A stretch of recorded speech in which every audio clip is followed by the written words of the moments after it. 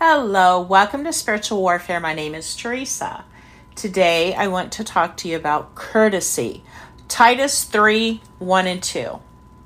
Remind people to be submissive to their magistrates and authorities, to be obedient, to be prepared and willing to do any upright and honorable work, to slander or abuse or speak evil of no one, to avoid being contentious, to be forbearing, and to show unqualified courtesy toward everybody.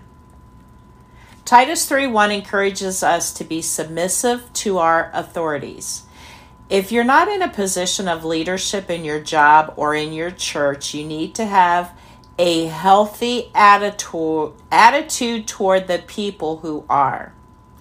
With God, the attitude of the heart is everything.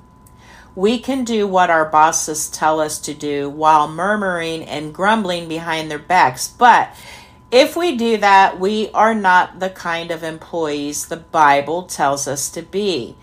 We may seem to get away with this attitude for a while, but we will not be rewarded.